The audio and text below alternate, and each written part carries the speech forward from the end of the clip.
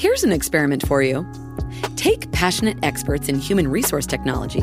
Invite cross-industry experts from inside and outside HR. Mix in what's happening in people analytics today. Give them the technology to connect. Hit record. Pour their discussions into a beaker.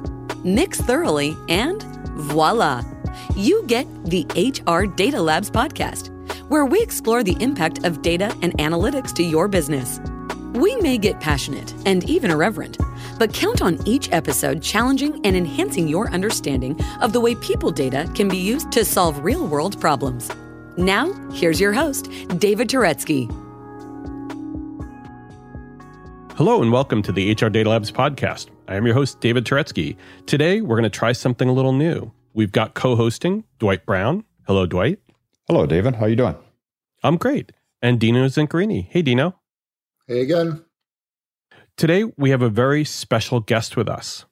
And what we wanted to try and do is have the best person actually present him. Dino? That was very kind. And I've had the pleasure of working with Nigel various job incarnations over the last, oh boy, this is getting awkward. 10, 15, 25. Maybe more years. So I'm really excited to have Nigel here. I pushed my way onto this podcast just so I could be virtually close to him. So Nigel, why don't you tell us a little bit about yourself? Thanks, Dino. It was 2003 when we met. So that's when we first met. So anyway, my name's Nigel Stoodley. I'm the Chief Customer Officer at Visier. I've had the pleasure of working with HR data specifically for the last 3.5 years, and it's what a learning experience. My background is I started years and years, decades ago, as a mainframe report writer. Wow. Then I went to work for Crystal, which is a tiny little reporting company in Vancouver.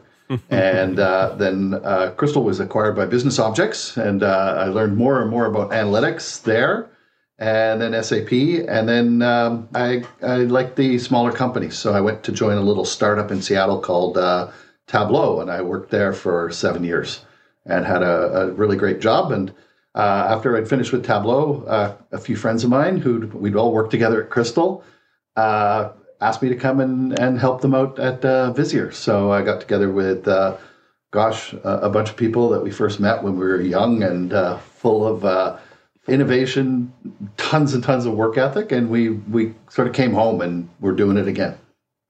That's really cool. One fun thing you may not know, though, about Nigel, and I don't even know if Dino may not know this, that you started out as a window washer. I did. I started out as a window washer, and I started out in houses, which wasn't bad, but then I started doing buildings, and then I was afraid of heights. And so I was sitting on this building, and I watched a bus go by that said, "Join the Navy," and I did. There you go. The power of suggestion there. Yeah. So Nigel, today we want to take all that great background that you have and talk about the world of people analytics from a perspective of someone who's been in the analytics world more generally, and then came into people analytics. And now you have a really good understanding about what is the need and what people have been experiencing in what let's just call People Intelligence 1.0 and what people might need for what we might call People Intelligence 2.0. Yeah.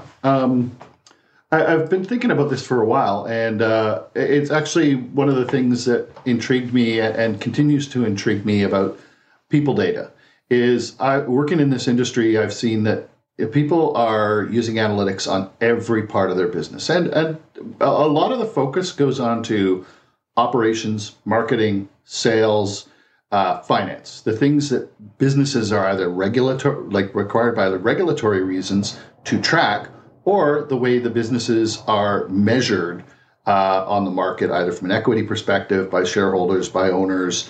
And, that generally comes to things that directly affect the P&L, that are clearly attributed to the P&L. And it actually has stunned me for years that there isn't really a strong discipline around analytics, around people, because increasingly businesses are more and more about people. There still is huge capital investments. Absolutely. You look at places like Amazon and other companies and modern warehouses. Yeah, there's tons of robotics and there's tons of capital labor, but increasingly there's more and more brain labor happening inside these companies, and businesses don't really know how to manage it. And I kind of use the quote is, most companies or many companies' IP walks in and out the front door every day, and they have no idea how to measure it. That's interesting. You said, well, you always say interesting things, but you said one thing there that really piqued my interest, because we've all been lamenting this lack of adoption or acknowledgement, perhaps, of the urgency and importance of people analytics, compared especially to all these other areas where we fully embrace data. And you said something there very profound. You said that there's a lack of discipline around it. And I'm wondering if you want to, or if you could expand on that, because I think that's a really good point. I wish I'd thought of it. The idea that we can't adopt something if it's not well defined, if it's not well understood, if there isn't an established practice about it, it makes it like we have to build everything from the ground up each time. Maybe you can elaborate a bit on what you meant? Yeah. So when I kind of think about, in many places, analytics get their ground hold is things that, sales process is a great example where there's a process, it's very material to the bottom line of the company or the top line of the company. And they measure each and every single opportunity or even lead and track them all the way through. Like they track that whole life cycle of that opportunity so that they're constantly optimizing their processes or a company's processes. Same with finance. You look at it, we're constantly measuring how the money's flowing in and out of companies because it can affect both the top and the bottom part of the line. People data needs to be linked to business data because the reality is people make the businesses. And the big challenge is if we don't see people data as integral to the business data, there's not going to be a discipline about it, and then you're not really going to be optimizing your people to your business. Mm-hmm. And I look at planning as an example. Boy, wouldn't it be great if we could actually plan out our attrition rates into our business forecasts, and then also our recruiting rates back into our business forecasts, so we can actually better plan for the quote unquote unscheduled departure. But the reality is, those are all predictable based off past histories and also what's going on in the business and the market. And people can have a tremendously impactful piece of the business. Sure. I look at my, and I do think tying the people data to business data is super, super, super important. And it can actually allow you to get people to be more productive. And not in a big brothery kind of way, but in a helpful kind of way. I look at, I run customer success. One of the measures I have is Net Promoter Score. I use Net Promoter Score all the time, and I can track that down to individual people. And I can say, look, you on average are having some problems with this type of customer. And now we can help either through skills development or, even account selection and get people so that they are able to be the most efficient that they can be by just looking at one business metric combined with all the other types of people data that I have on the system, whether it be how long they've been with the company, what their engagement level is, what skills they have. And so you can really optimize the employee experience and the business experience.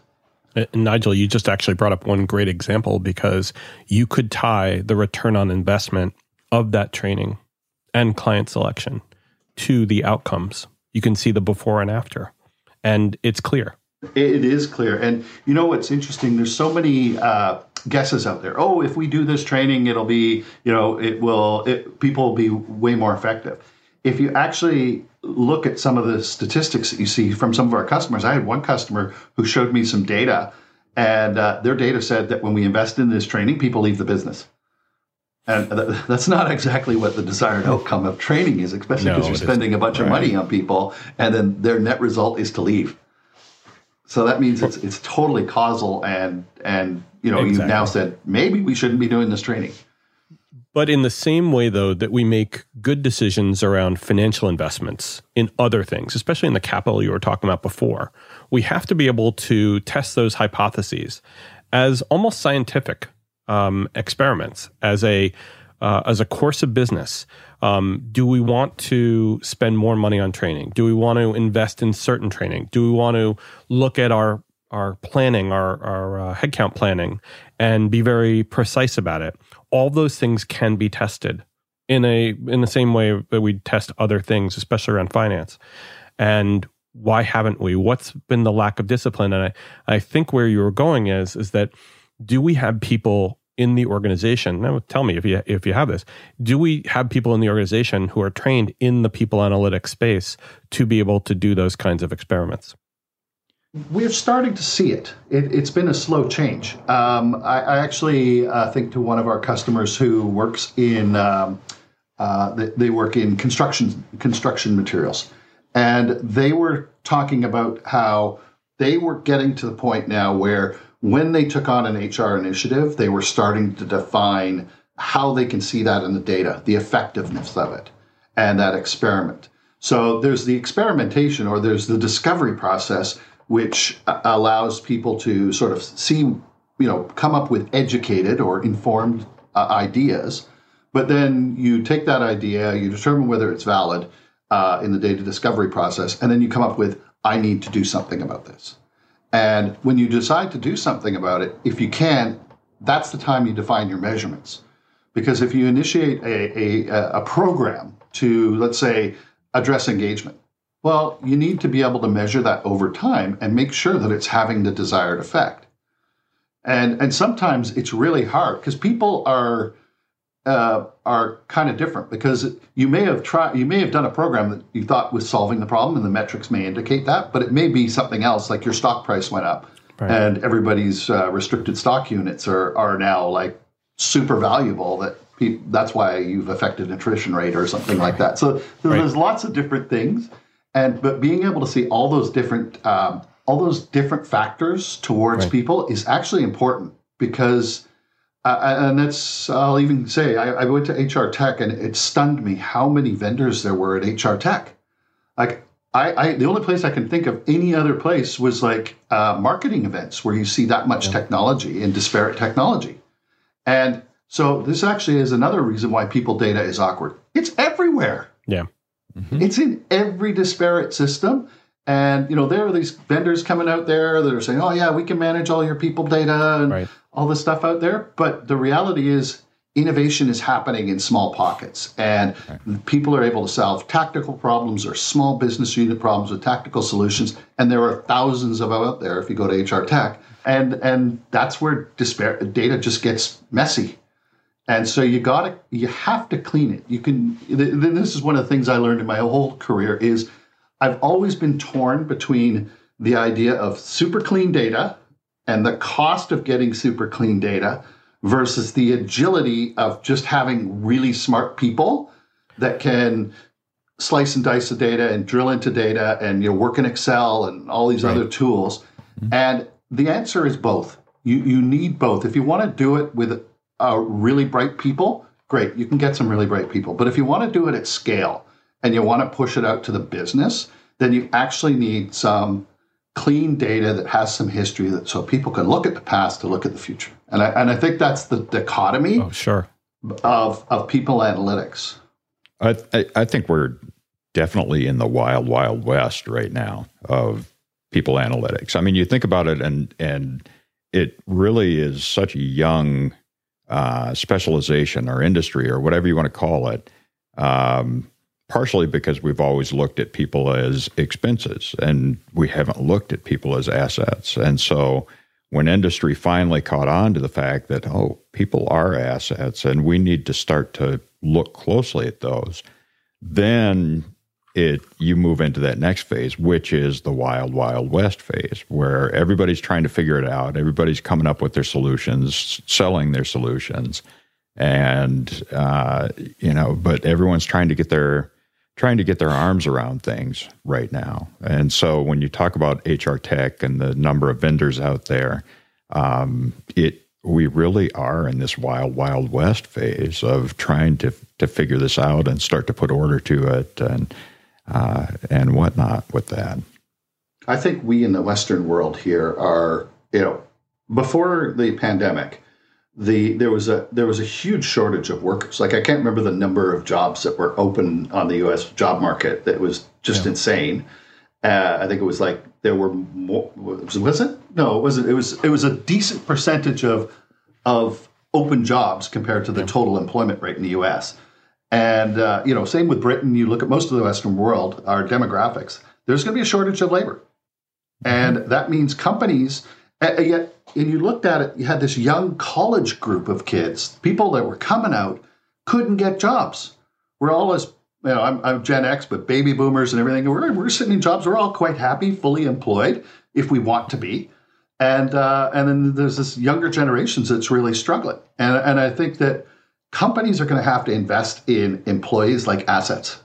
And they're going to have to take young people right out of college. They're going to have to make investments in them. And like any other investment, you need to make sure that investment is going to pay off to your business. And I think this is going to be great for employees, because employees are going to find companies where people invest in them, train them, and that'll be an important part. But then those companies are going to have to work to retain those employees, because there will be another bunch of companies out there that say, I'm not going to bother making that investment. I'm just going to harvest what others produce. And I think that it's a really interesting dilemma, and it's all going to center back on people analytics, because people will be more valuable than capital.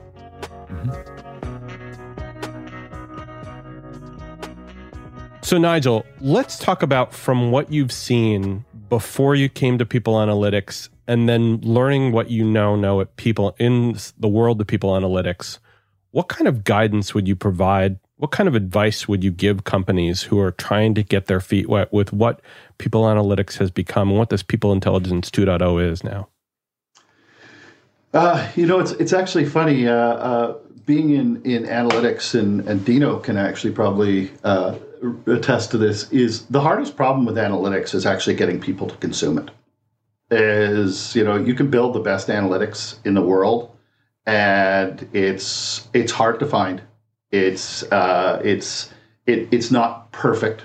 It tells you the answer, but somebody may not be familiar with the tool or the presentation or things like that.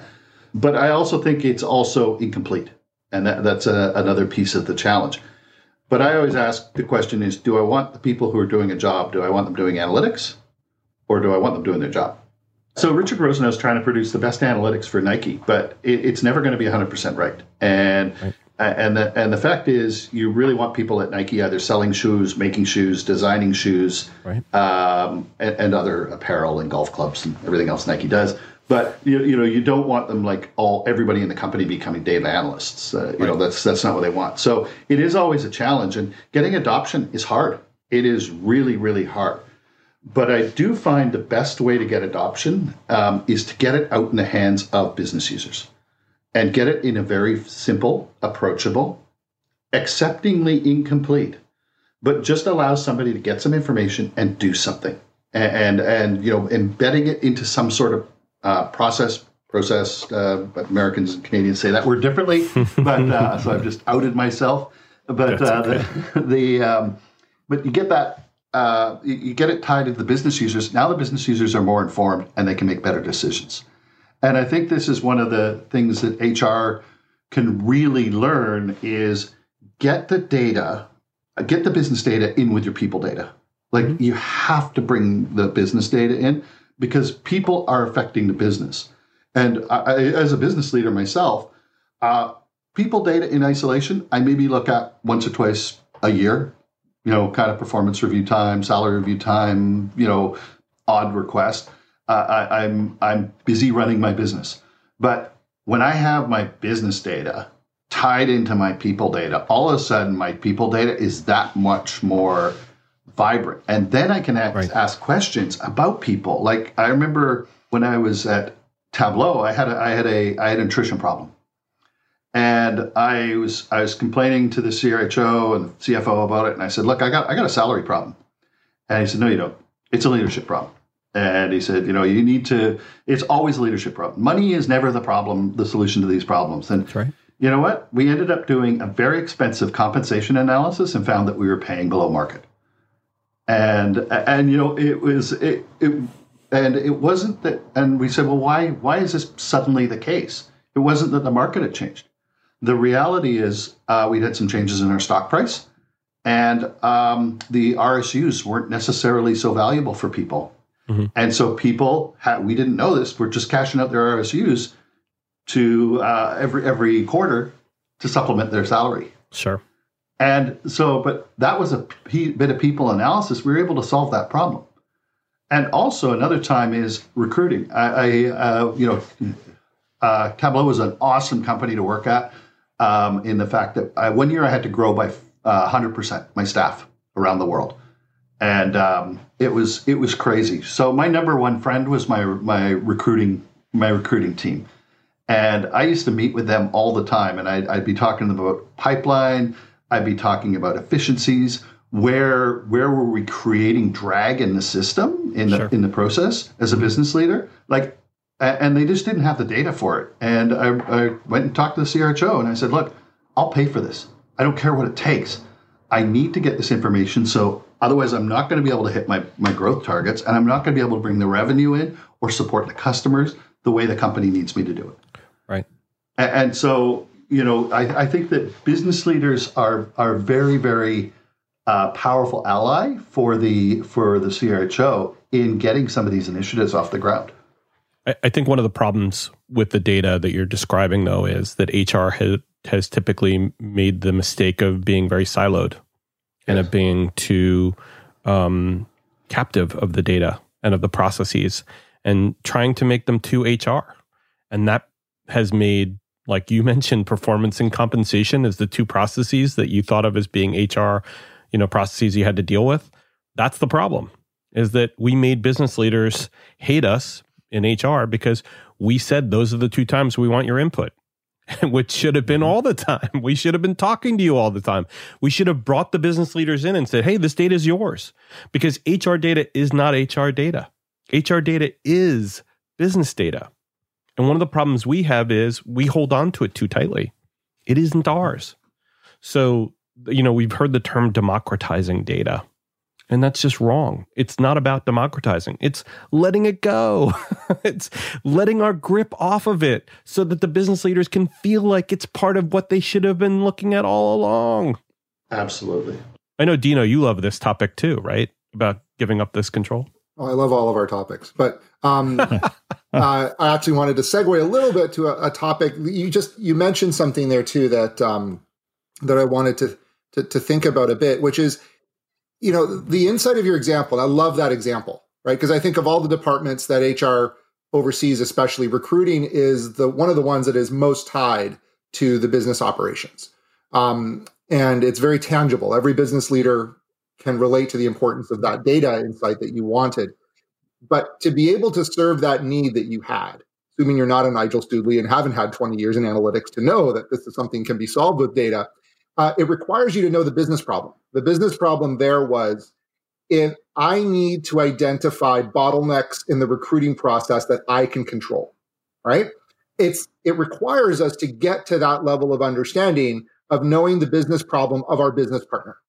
Not just operating the process, not just helping them when they call up, but really getting into the details of what they're doing and why it's important. Then I can figure out what metrics are important. Because you said earlier, the consumption problem is real, and it absolutely is, right?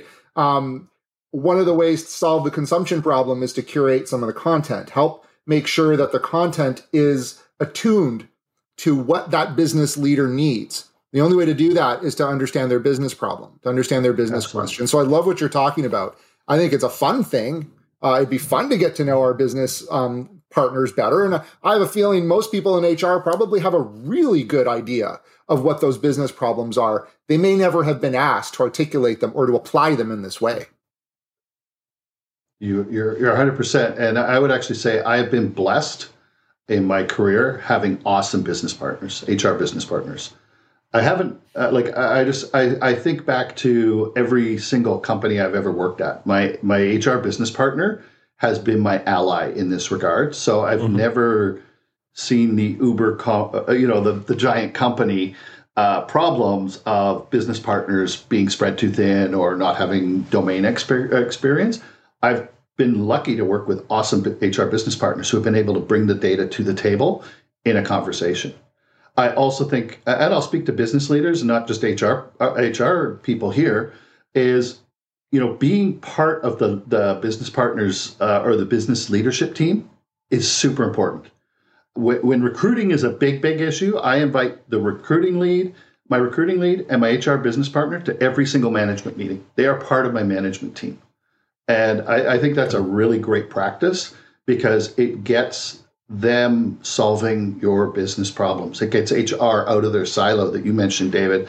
It gets them so that they're participating. They are now part of my business. And they bring so much more value to the table in regards to, business people can come up with all sorts of crazy ideas that are likely to drive up attrition as opposed to drive it down.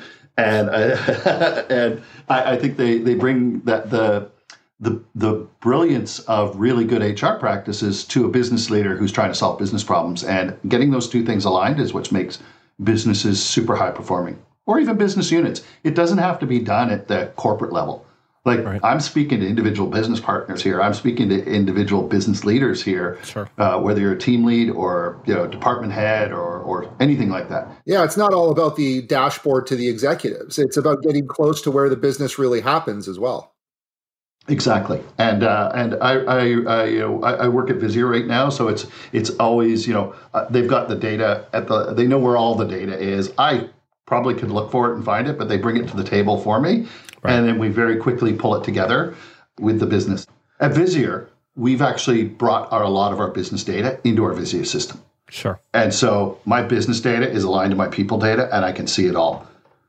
I do think that HR should also look for business processes that I have and figure out how to get people data into it. Because I would love to be doing more in when I'm doing salary reviews. I'd like to be able to see engagement scores. I'd like to be able to see performance. I'd like to see analytics and be able to do what-if analysis when we're doing, people analysis, see what's happened to an individual over time. Often these are just set. What is their performance today? Well, let's go back and look at an individual's performance over time. Like what you hear so far? Make sure you never miss a show by clicking the subscribe button now. This podcast is made possible by Turetsky Consulting and listeners like you. Thank you for your support. Now, back to the show. That brings us to our third question, which is, there are a lot of systems with a lot of data.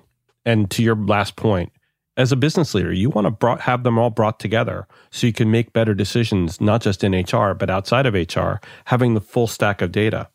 With all of this disparate data, how do you bring it all together? Well, without making a plug for my current company, that's a difficult topic. But I do think that there's obviously a data warehousing strategy, and going back to what Dino said and what we were talking about, democratization. I think democratization is important, but let's be clear: not all the financial data is sitting in the data warehouse. There's a bunch of data that's confidential. There's a lot of the sales data that that is not kept in the sales system.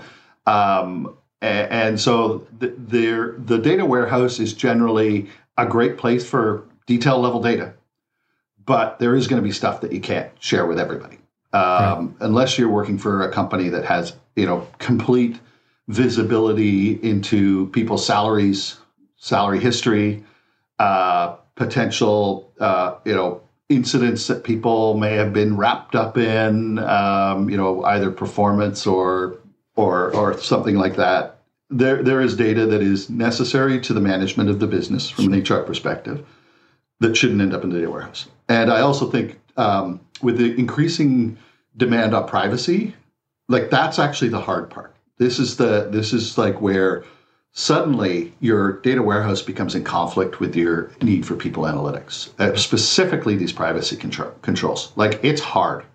So I do think that you have to figure out how you have that data warehouse that has everything in it, and then where you want to have the detail, be selective about what business data you bring into your HR analytics system, and then also what HR data you're putting into your data warehouse.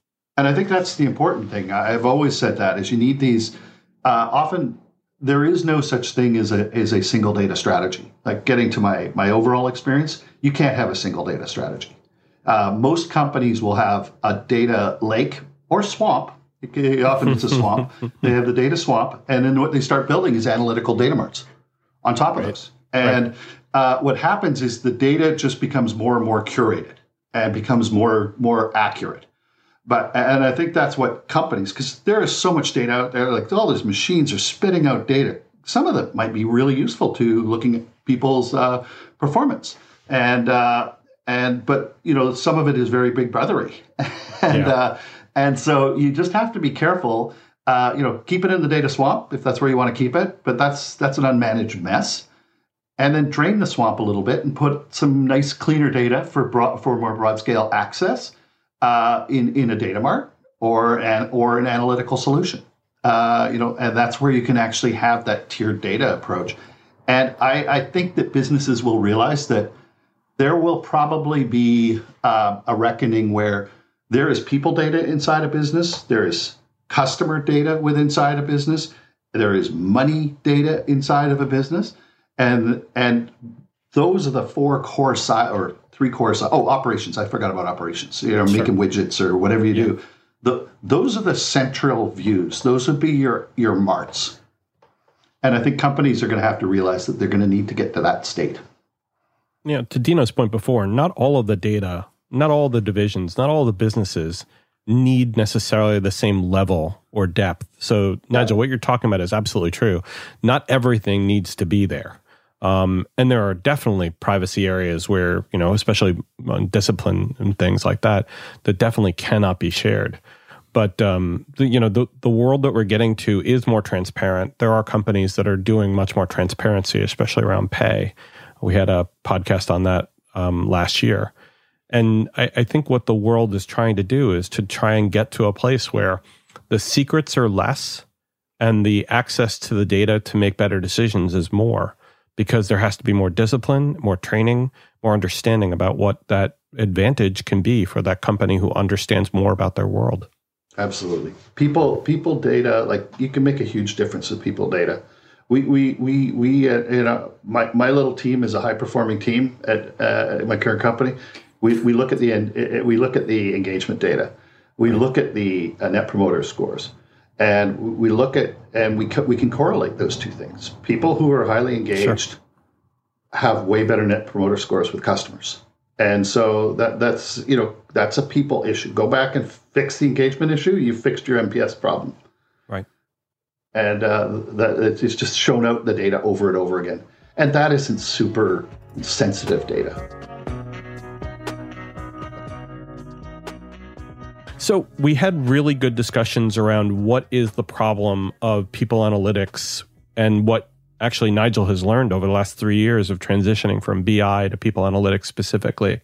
We also talked about the things from his background and from what he's seen that he can provide as practical examples of how actually you can get to people analytics.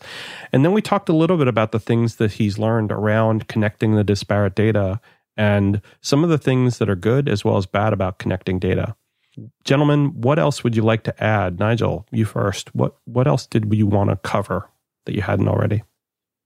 I just think people data is so valuable and so underutilized in business. And I think that will be reckoned with as business. Just the demographics of the Western population is changing, and we need to invest in employees and invest in their ability to contribute to the company. And so that for me is number one. The second piece is talking about getting aligned to business. Right. It is so important. And don't be afraid. The business will help you. The business leaders, they're not. It's not a data war. It's not a I'm smarter than you or I know this better than you. Gosh, we partner. Business is a partnership. And I think that's the way we've got to look at it, because HR people, they know people so much better than business people who know their businesses. And bringing that together is super powerful. And then last but not least, it's messy out there. I think if you talk to any sort of analytic vendor, they're all going to talk about the multi-tiers of data and having the right level of curation for the right business problems is the right thing to do, and having that multi-stack approach. That's my summary. And I'd add one thing to your summary, because you said a lot of really good things and it's hard to summarize it. But one that I learned today was that adding business data to people data is a 1 + 1 = 3 type equation, where the value of the data of both in discrete pieces of data is increased when they're combined. And your example of, as a leader in your support organization, having the Net Promoter Score next to the engagement score, right? That gives you a cause and effect type relationship that helps you run your department better. And so even for those people out there who have a people analytics solution, you have some reports, you have some dashboard, have you added business data into that?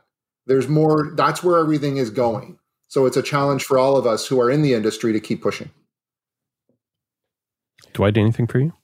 Yeah, and I would say, I'm the data governance evangelist of our world, and really touching on a point that you had touched on very early in the conversation, Nigel, and that's around that idea of really looking at your data, coming up with standardization of the data, and we're not at a great point for that, because we are back to that concept of the wild, wild west, but we are getting there. Every day is a new day, and we're having more synchronization among vendors and those sorts of things. And the key underpinning of that is the data governance side of things, the data standardization, come up with agreed upon industry standards for data standardization. I agree. And I'll just put a word of warning out there is AI and machine learning or AI specifically is the big buzzword in business intelligence these days. Yeah. And AI frightens me because I know the quality of the data out there. And if you're making good decisions off bad data, you're not making good decisions. Well, wouldn't it be great if the AI was actually focused on fixing the data first? Exactly. Yeah. Yes. Exactly. But I just see that, the people want to, get people out of making the decisions. But today, a lot of decisions are, that doesn't look right. Let me go check. Right. And so that's my little word of warning. It's about this governance. It's super important. And it's the springboard for all future innovation. Well, the AI might be driving our cars, but they're not driving the businesses yet. So There we go. Gentlemen, thank you very much. Nigel, Dwight, Dino, thank you very much for joining. Thanks, David. Thank you. My pleasure. Thank you. And thank you for listening. And we appreciate it. If you liked the episode and you like the series, please hit subscribe. And if you have any comments, please go to turetskyconsulting.com/podcast and give us your thoughts. Thank you very much. Take care and stay safe. That was HR Data Labs. Please visit turetskyconsulting.com/podcast to review the show, add comments about this episode, or add new ideas about upcoming shows you'd like to hear. Feel free to be creative, but please be nice. Thank you for joining us this week on the HR Data Labs podcast, and stay tuned for our next episode. Stay safe.